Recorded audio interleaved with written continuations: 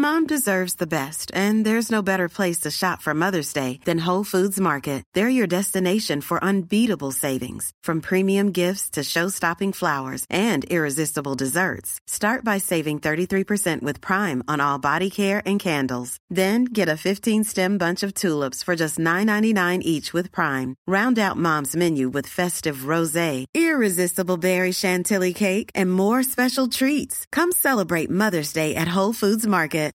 Millions of people have lost weight with personalized plans from Noom. Like Evan, who can't stand salads and still lost 50 pounds. Salads generally for most people are the easy button, right? For me, that wasn't an option. I never really was a salad guy. That's just not who I am. But Noom worked for me. Get your personalized plan today at Noom.com. Real Noom user compensated to provide their story. In 4 weeks, the typical Noom user can expect to lose 1 to 2 pounds per week. Individual results may vary.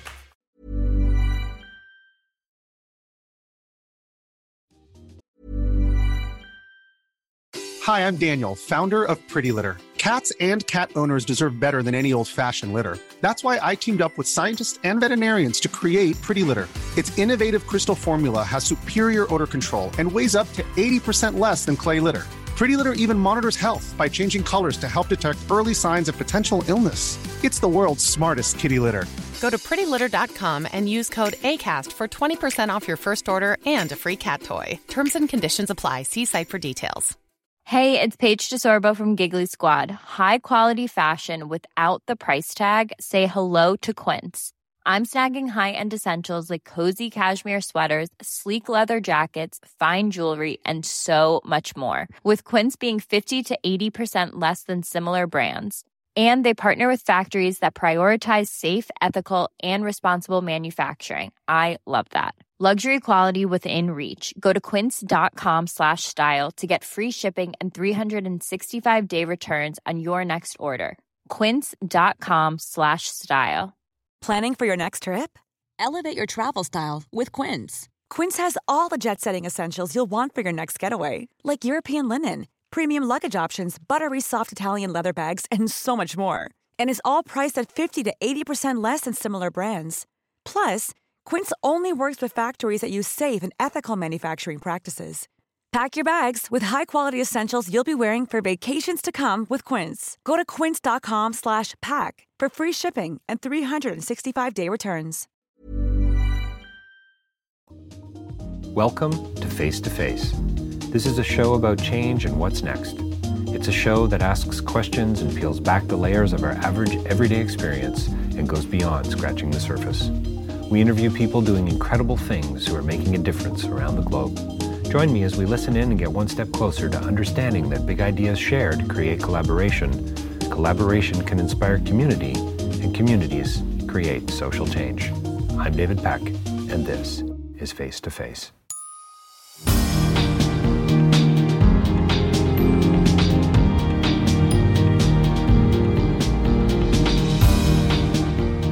So the next interview is with a young woman who I've actually never met face-to-face, but we've met digitally through email and online. Her name's Kelly Hadfield, and she is a bundle of energy. She has incredible amount of passion for the work that she's doing. She's currently somewhere in Ireland. I think she described it to me as living somewhere like right out of the Lord of the Rings, the Shire, which sounds pretty inviting. And you'll hear a little bit more about what she's up to there, going to school, I think working on her third degree. So you kind of get a sense for the type of energy and passion and commitment and intention we're talking about here. And she talks a lot about the Global South, but very specifically about a country that she has a great deal of love for and a concern for and a care for, and that is Ghana. Ghana Medical Help is an organization, ghanamedicalhelp.com. Check them out online. You're going to enjoy the interview. There's a lot going on here, way more going on than meets the eye. Buckle up, listen in, and trust you enjoy this interview with Kelly Hadfield from Ghana Medical Help.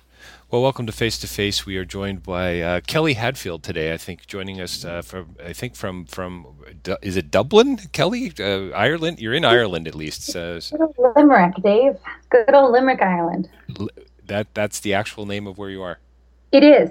And so to honor my move here, I bought a dirty book of limericks, actually. I thought it was very appropriate. Excellent. Well, thanks for joining us today.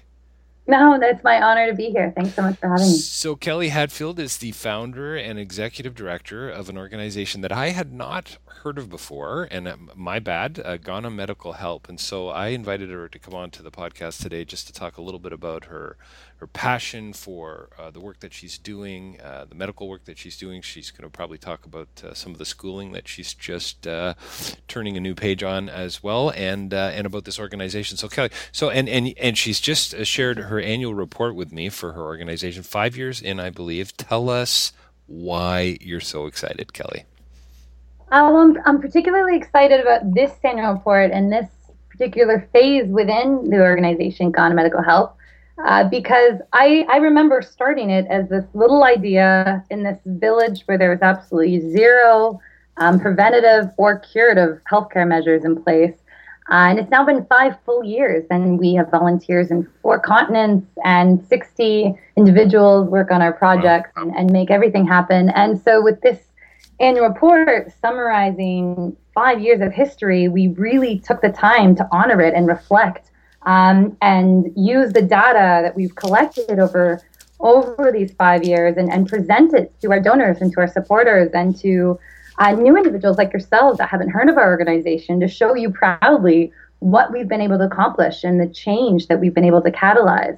And then in a new sense, present the projects that we're piloting this year that are really focusing on preventative healthcare and expanding out a more multifaceted approach to sustainably improving basic quality of health and well-being for rural and remote Ghanaians in northern Ghana. So Kelly, why Ghana? Why not Burkina Faso? Why not Cote d'Ivoire? Why not Myanmar?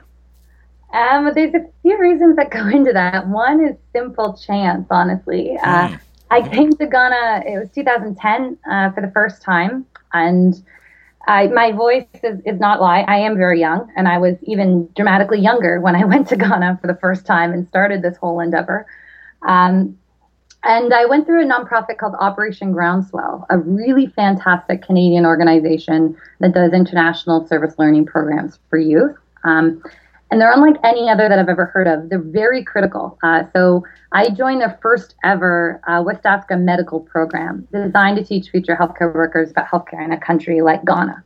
And so it was that brought me to Ghana, and it was through engaging in their programming, engaging in all this critical, reflective conversation about voluntourism, about medical tourism, about health inequities around the world and back in Canada to here. And, I've always been very engaged in my local community in supporting health and wellness. And this gave me an opportunity to really make an impact in global health and in my global community. Operation Groundswell, was it a I don't want to call it a holiday. You referred to it as voluntourism. Was it kind of a backpacking trip with a purpose? Is that kind of what it's all about? Yeah, it was a bit of a backpacking with a purpose. It was a summer in Ghana. The first half of the program in the capital city in the National Teaching Hospital, meeting public health offices, learning about health from a national standpoint. And the second half was in a very, very, very rural village at a very typical rural district hospital, way up right near the border, the northern border, which is Burkina Faso. Right. And that's where I was exposed to a doctor, the one doctor, Dr. James Sarkodie, who ran an entire hospital for 90,000 people that had never in its history seen a single piece of basic pediatric equipment. So it was using an adult blood pressure cuff on a malnourished 6-year-old. You're not going to get a reading, or an adult stethoscope on a newborn trying to detect a congenital heart defect. It doesn't work. And they had 6 thermometers for the whole hospital, and 4 were broken from extreme overuse. Like they just had absolutely zero basic medical equipment.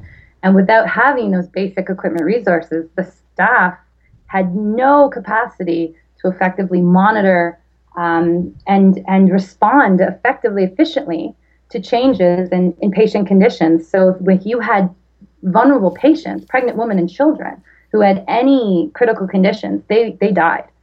And they were very preventable deaths, very, very preventable. And it was witnessing this, and particularly when a 12-year-old boy named Moses, who was a child in this village that I became friends with, when he died, I got really, really ticked off, genuinely pissed, and I resolved to change it. Like the stubborn person that I am. It's amazing, when, philosopher Kierkegaard said, you understand your life only when you start to look back and, you see the dots, you see the connections, you see the links, you see some of the thread. And obviously the death of a 12-year-old boy is going to have an impact. But to see how, a simple sort of, oh, gee, I'm going to go on a backpacking trip, how all of a sudden that changes the direction of your life and just turns everything upside down. Yeah, it's absolutely amazing to look back on those maybe weekends where your whole life made a change, a direction because of a choice. Mm-hmm. And I'll note also with this, so it's based out of northern Ghana. Currently, the most northern two regions, they have regions as we have provinces, so it supports 2 million people now. But we're expanding beyond Ghana, not physically, and these are our goals for the coming years, really. But GMH, Ghana Medical Health, because we're very, very research-based and we're very, very community engaged. And in northern Ghana, it's very stable politically, and there's no corruption, but there is this need. So we found actually a niche of ours is to work as a gold standard model to demonstrate on-site proof of impact of a project that can then be replicated and reproduced around the world in all kinds of resource-limited rural contexts. So when the whole the medical help thing, so clearly, Moses, the 90,000 hospital serving 90,000 people without the proper blood pressure cuffs, etc. I mean, you're speaking in a way that I wouldn't. Do you have are you a nurse? Do you have a medical background, or did you just get sort of thrown into this and said, okay, this is unacceptable, I now need to learn everything I can about this, and now you're becoming a doctor, I believe? I am becoming a doctor now. This will be my third degree. That's hilarious. Your third degree. I've been for, I think, about 15 years in total.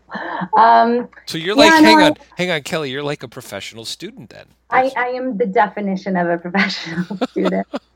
Yeah, but it's been a lot of adventures. I did my undergraduate degree in biomedical science at the University of Guelph.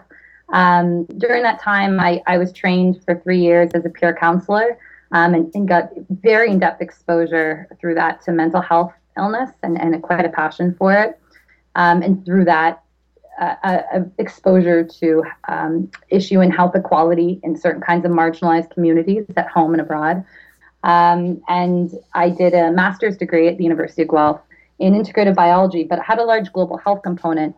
And that a lot of it was based in East Africa. The field work was all looking at a novel technique for doing large-scale monitoring of malarial mosquitoes. So that was a fantastic project that greatly enhanced my research and critical thinking skills, which is an essential component to project development for something like running this charity in Ghana.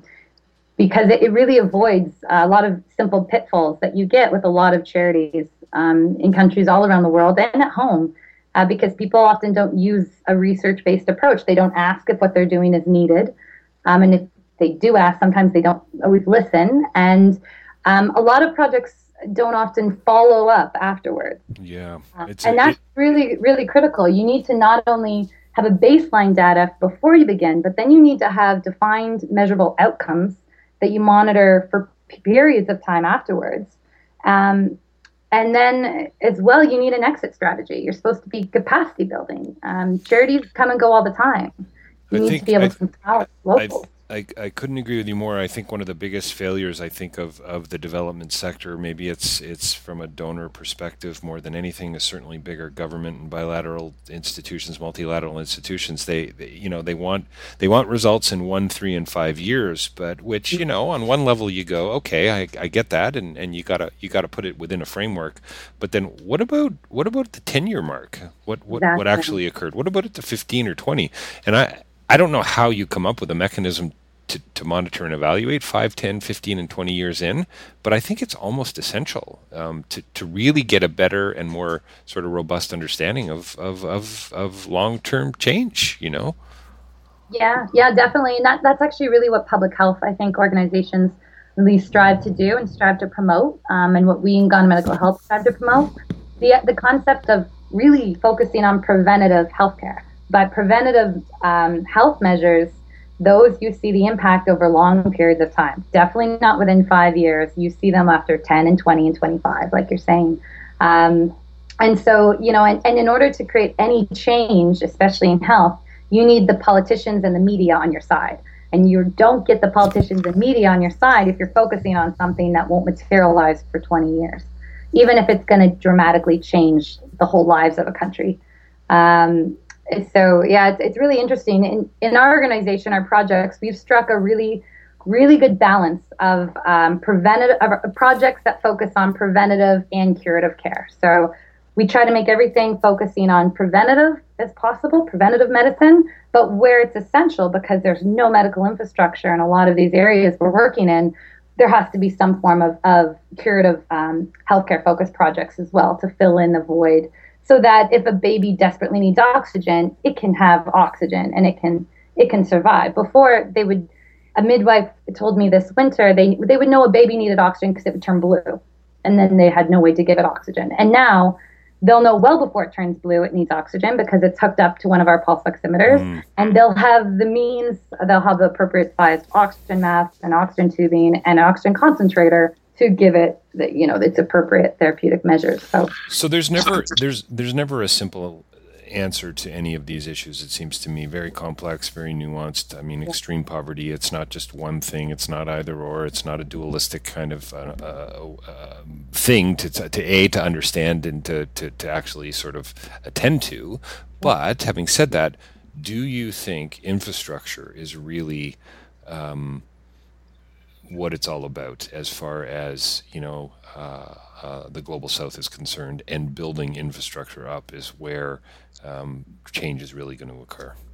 Oh, 100%. Yeah, there's absolutely no doubt in my mind. Capacity building up infrastructure, and that involves then collaborating with the locals, whether it's in a country that has no formal infrastructure, and then you're working more with the local chiefs and the local councils, or whether you're working in a country like Ghana, and so you're working a lot with Ghana Health Services, as well as the local district assemblies. That's why that's so essential, to really ensure that you're building up their capacity and that they're the ones who are empowered and they have ownership over the project. And then they're also accountable for the projects. They're engaged and they're counting their own resources and energy into them, which ensures their sustainability and ensures that they're going to be invested in wanting to maintain the outcomes and maintain the impact on the local community. And they can take more pride in the impact. They're the ones that at the end of the day are able to say, we made this happen. And that's what we want them to say. With Ghana Medical Health, I'm happy to just be in the background and kind of don't take any credit for it, because that's not the point. The point is really to empower the locals to save the lives of their neighbors, and to do that for 20, 50 years. So Kelly, why were you so pissed off? So in other words, what is it that's driving you? Because I reflect on, why do I do the work that I do? Why am I involved in international development? Why do I care about social change? Little things making a big difference, etc. What is it that's, I don't know, what's got the fire lit below, your feet? Well, there's lots of really important causes and to get behind. There's environment and there's politics. There's so many different causes to support and that are worthwhile. But with me, I find when human rights are in a way being violated, and when there's a major social justice that takes away from someone's basic health, basic right to health, ultimately, I get infuriated. And it's that divide then in kind of and health status of certain populations, marginalized communities, say, whether they're immigrant or whether they're homeless or whether they have mental health illness issues, or whether they're born in a different country. And in Ghana, it was this boy I'd made friends with, Moses, just a lovely little farming kid, who on the third day when the staff thought he was improving, died 2 hours later because there was internal bleeding that they weren't aware of. I knew that he never would have died in the most basic facility in Canada. And the fact that he died was really because the staff had no idea that there was this issue. And in a critical window of time that they would have had to respond, they weren't able to respond because they didn't know this was happening. And he died. And that would have been caught back home. And so the idea that I knew in my heart he never would have had to die if he'd been born here. And so the fact that he was born in this village called Sandema, did that justify and make it okay that he can die here, but a child his age would never have to die back home in the same case? And the answer was no, of course not. And I knew that resoundingly in my heart, and that was what really infuriated me. And it was compounded also because there's an orphanage, an amazing, amazing boys leadership, really fantastically run orphanage called Horizons Children's Center in Northern Ghana. It's also actually Canadian founded. Really fantastic organization. And if I wasn't, every minute I wasn't at the hospital, I was with these 25 boys at this orphanage who are really, they do a lot of leadership development. These are the most respectful, intelligent, absolutely incredible boys. And I got really close with them, and they were all about the same age as this boy Moses who died. One of them, his name's Moses, and he's one of my really good friends from And the idea of one of these other boys getting sick and dying because of inexpensive, basic equipment not being present, like tongue depressors cost less than $10, thermometers cost $12, stethoscopes I can get for $20, like cheap things. The fact that just because they're absent, one of them might die, I could not handle the thought. And I still can't handle the thought. That can still drive me really easily to work when I'm tired. And that's why I did it. There was no other way for me to go about it. And the fact that I was young then really helped, because I didn't have any, when I then sat around and thought, okay, how am I going to do this? I didn't have any mistaken thoughts of kind of arrogance of being an expert in something. I knew that I knew nothing. And I also knew that I wasn't a Ghanaian. And those were two really important realizations, which kind of established the roots of the charity that grew into something really incredible. I still find it fascinating when I hear somebody like yourself who's got the passion, who's got the commitment, and the desire, and also the active ability to make it happen, clearly, because I think there's a real disconnect between wanting to do something and then actually making it happen, right? As we both know. Why? Still though, why is that? Why is it, and we don't need to go any deeper than that, because but I'd be happy to chat about it more. What is it that motivates you to care about human rights?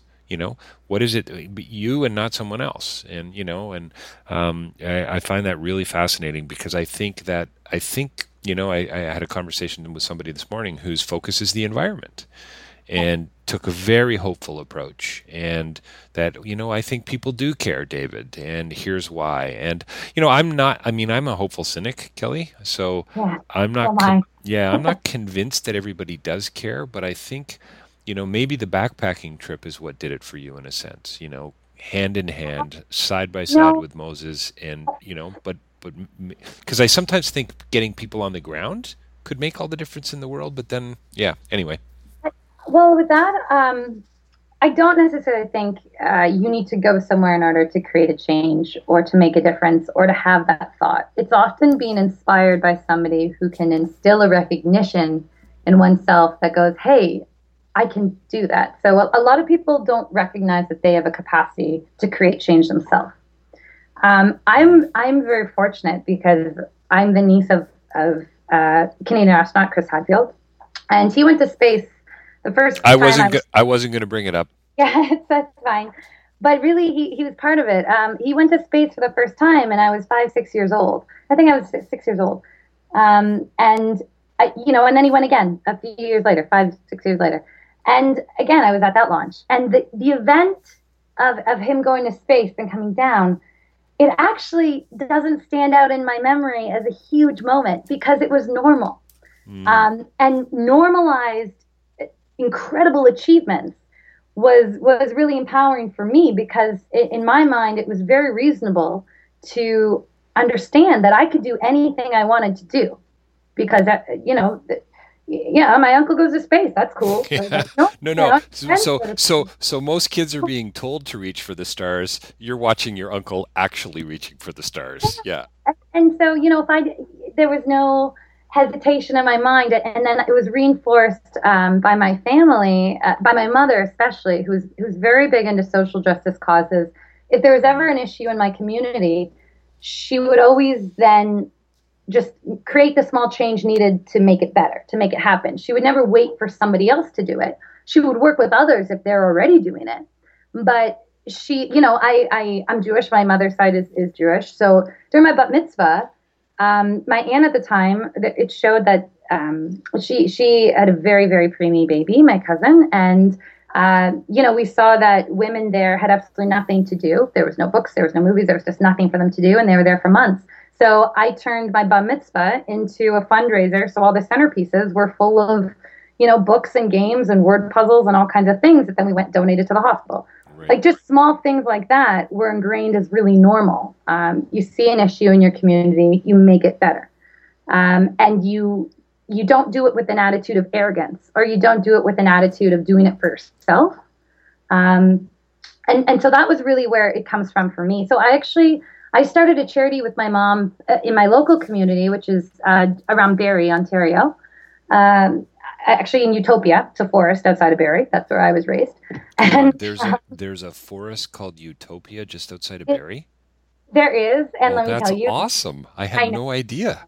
They did well in the naming. It's lovely. Yeah. You got to come out strange when you're raised in a forest called Utopia. Yeah, no kidding. Well, just coming from Barrie is going to have an impact. I mean, come on, really. But I actually started a charity there with my mom because I was enraged that the only girls that were eliminated from going to their prom were the ones that deserved to go the most because they were the ones that worked the hardest. Those are typically the girls coming from more marginalized, more low-income families. And those were the ones that typically had to work far harder. And if they didn't drop out to make their lives easier, and they overcame all these challenges that many of their peers didn't have to go through, they were the ones not able to go to prom. And I got really, really angry about that when I saw it happening to my friends. So I resolved to change that. And I started talking to my mom, and we started this charity called the Promblitz, which is still operating today, 10 years later. What's the name of it? It's called the Promblitz. Yeah, Promblitz Project. Mm-hmm. So it's still going. If anybody has a graduating grade 12 daughter who needs a dress, and they're beautiful, a lot of them are designer donated brand new dresses. Cool. It's a really, really fantastic initiative as well. But so yeah, I'm engaged in my local community. I get engaged in my global, but it usually ties to health. So in high school, sure. For me, that was a mental health thing. It was mental health and wellness. My global community, it's the same. And so as a result of all of this, and when recognizing that kind of unique trait in myself is that I don't wait for somebody to create the change for me. I just forge ahead and create that path, and then others tend to follow. I love engaging youth in Canada. I love giving presentations. Really capitalizing on investing in young adults to recognize that they have an ability and a capacity ingrained in themselves to catalyze change. And that change can be in whatever cause they want. And then if I can add on the layer to think global but act local, and the ripple effect that can create, that can induce is... I think, it's really interesting. You use the word normalized, and I like the word normalized in a sense, but I wonder if it's almost, you talk about your uncle, going to as if this was what we do in this family, and this is, it's almost like you start a charity with your mom. I mean, how many people do that? And then I think of my kids and the way we're raising them, and it's a lifestyle kind of a thing, and it has an impact, and it's incremental, and it's over a period of time. And what it does for me is it injects so much import into the littlest things, the simple things, right? Yeah. Those decisions we make, where we choose to eat, where we choose to go on holiday, how we spend time together. I mean, there's a I don't know, I think there's a profound insight here, actually, and you don't have to have an uncle who's gone to the moon. No. Right? You really don't. And I think your comment about, what did you say earlier? You said, a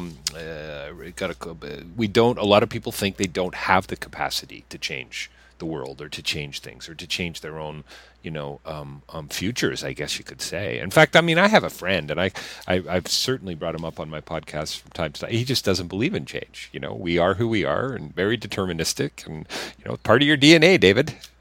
Oh, he would be great to get in a debate with. Yes, he's a great guy. I have a lot of time, and I love him dearly for him. I have a lot of time for him, and I love him dearly. But boy, he can be stubborn when it comes to this one. It's pretty comical. Hey, so really quickly, I got to get this out of the way. Have you bumped into Bono or The Edge yet? No, not yet. No. Oh, come on. So my eyes are open. But nobody goes to Northern Ghana. That's why we work in Northern Ghana. So I pretty much bump into nobody in Northern Ghana because it's the hardest places. Oh, sorry, I met in Ireland. In Ireland. Sorry, Bono. No. Yes. No. Oh, but Luke Skywalker was at a random pub drinking Guinness a week ago. Mark Hamill. Mark Hamill. Wow. Yeah. That was cool. Okay, Kelly. So I'm old enough to say that I just got a shiver up my spine. Yeah, it was pretty. I realized I'm living in the wrong town, but I'm in the right country. That's right. That's pretty fun. Luke Skywalker comes into a local pub. Yeah. I'm a huge U2 fan, but earlier I thought about it when you were talking about Moses, because I believe, and I haven't been able to pull the copy off my shelf here, but in The End of Poverty, Bono writes the introduction to Jeffrey Sachs's book, and I believe he refers to, don't know if it's his phrase, but he refers to an accident of geography. And isn't that kind of what you're talking about? That's 100% what I'm talking about. Yeah. And when health gets compromised, when human rights get compromised just because of an accident of where you're from, it's, to me, infuriating. And when people kind of justify it or write it off or forget about it a week later. Right. That typically also is something that I get a little infuriated about, and then try to just engage people in conversation to make change about it. For example, I'd love to actually give examples of a project or two that we're doing to kind of demonstrate. Well, I was just about to say, tell me a little bit more about Ghana Medical Help, and I want to ask if you're going to be, moving into other countries in Africa, and is that a part of your 5-10 year plan, or what, what's next for Ghana Medical Help? Well, that's quite a few questions. Yes, there's about 6 questions in there, I think. What we're doing at our core, what we began with, and what we have a very strong expertise in, is medical infrastructure, medical equipment infrastructure. Mm-hmm. So we began providing the most basic fundamental equipment that enables the staff to be able to monitor the vital signs of their patients, respond effectively, to be able to treat them, and especially under critical circumstance. So we spread from that one hospital in Sandema. We made such a tremendous impact there that the neighboring, a half hour away from the Sandema hospital where we began, just 30 minutes, is the Navrongo Hospital, where there's 2 doctors for 200,000 people. And again, just another 30 kilometers down the road is the Bongo Hospital, 1 doctor for 90. So really close proximities, there's this immense need. So we expanded from 1 hospital to 3 to 5 to 10 to now 14, which is every single one in the most northern 2 regions, supporting 2 million people. And each hospital has only 1 or 2 doctors, typically. And that was kind of the roots. That's what we did. And then we branched, very, very aware. We work with biomedical engineers. We're very critical of our equipment sources, making sure that we only provide the most proven, durable, robust equipment that's not going to break down, that's not needs to be plugged in. We try as much as possible to get equipment that just needs to be plugged in to charge or is just battery powered. We're really conscientious about being very critical about the equipment we provide, to be responsible for that. And that we're only ever providing equipment that each hospital says they need more than anything else. And we talk to all of the staff in all the wards every 3 months of every year since we pretty much started.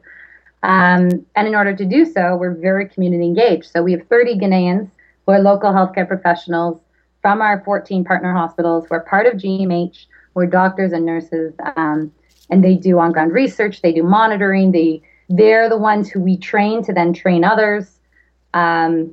we have a lot of kind of mechanisms in place for that to ensure that our equipment gets well used and well maintained and then well monitored.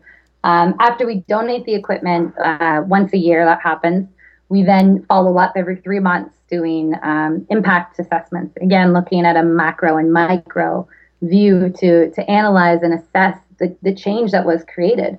And that's incredible. You see over 300 more patients a day able to receive medical care. Wow, that's in astounding. hospitals during peak rainy season. Yeah, it went. And you can actually show that that's directly linked to the yeah. quality of the equipment that's being used. I mean, obviously it has to do with training and education and so on as well, but a lot to do with equipment.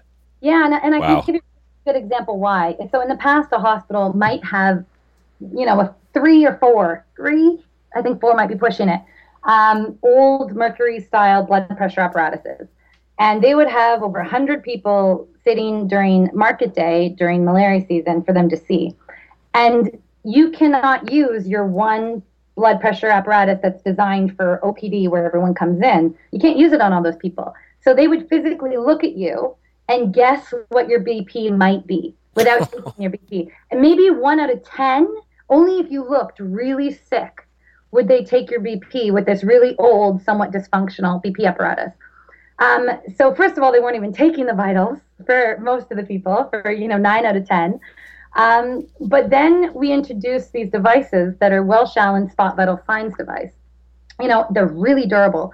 We've had one that we donated in our first year, and it's still working in the San Diego Hospital 5 years later.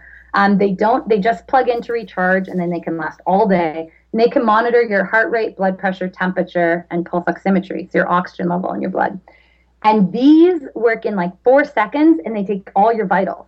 Wow. So they use them on every single patient, and they sped up efficiency by 30% in that OPD where the patients come. So they can see over 300 patients in a day during peak rainy season. And they can go through their wards very quickly and take the vitals multiple times a day. They can leave it to a patient who's critical to continuously monitor them. Like those kind of things are where, and it's amazing. Fun. It's an amazing story. It really is. Yeah. You see really funny things happen too. Like GMH comes in and our equipment arrives, and then there's a huge increase steadily in the incidence of hypertension in the region. And, you're like, oh, no, it's not that there was more hypertension. It's the fact that people are getting their BP reading, that people can actually get their BP reading, and then they're able to see the hypertension is high.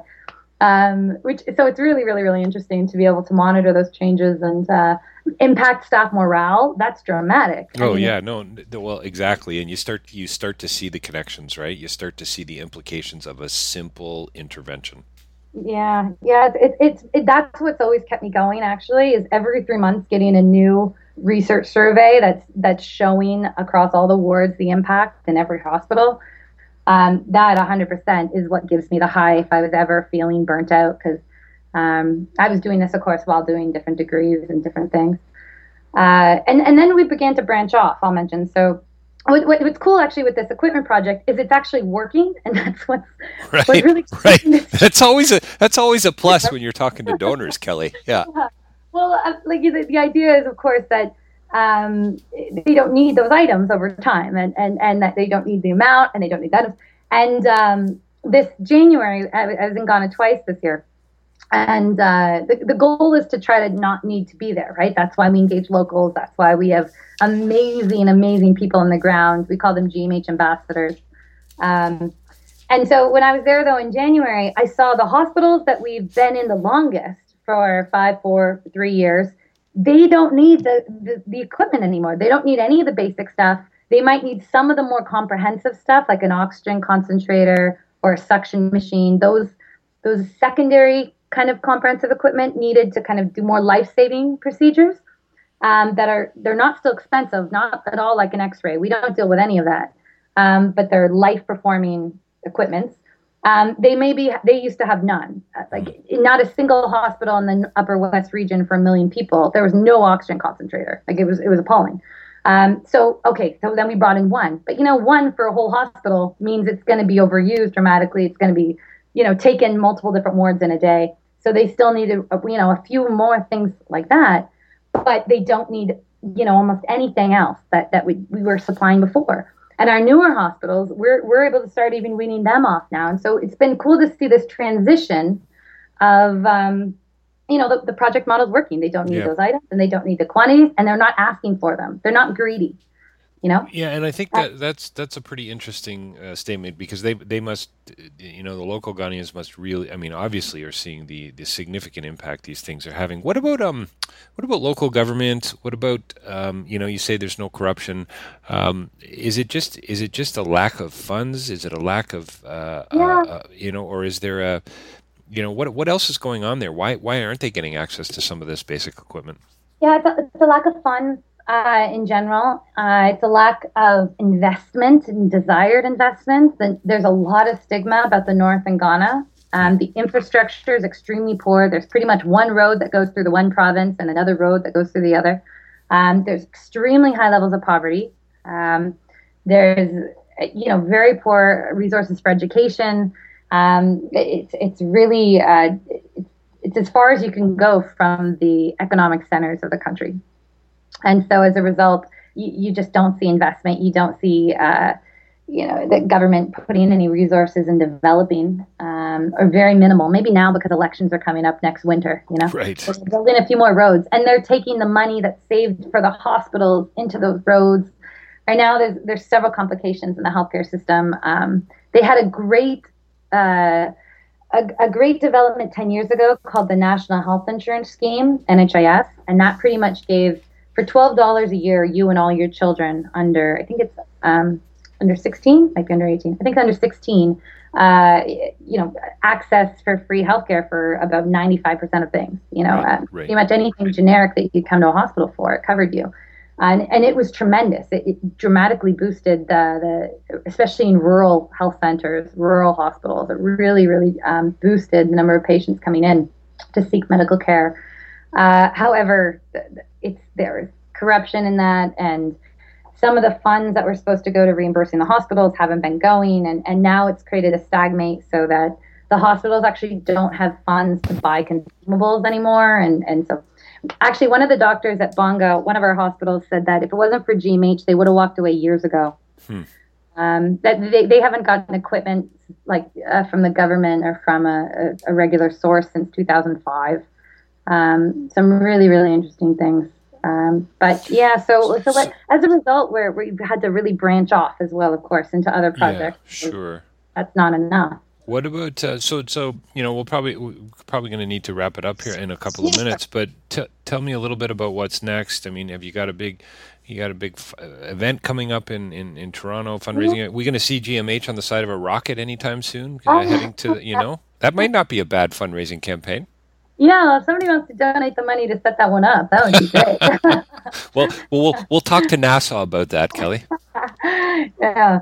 Well, we have a lot of really, really exciting things on the horizon. We have a lot of really amazing new projects. For the last couple of years, in addition to the equipment, we focused on developing education and medical skills-based training workshops for local healthcare professionals. So we train the trainers to train hundreds of rural healthcare workers, which is excellent and something we're really focusing on continually develop.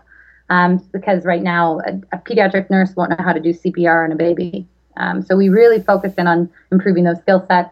Every 3 months, we do these workshops to propagate out that new kind of training level, especially in remote health centers and rural health centers.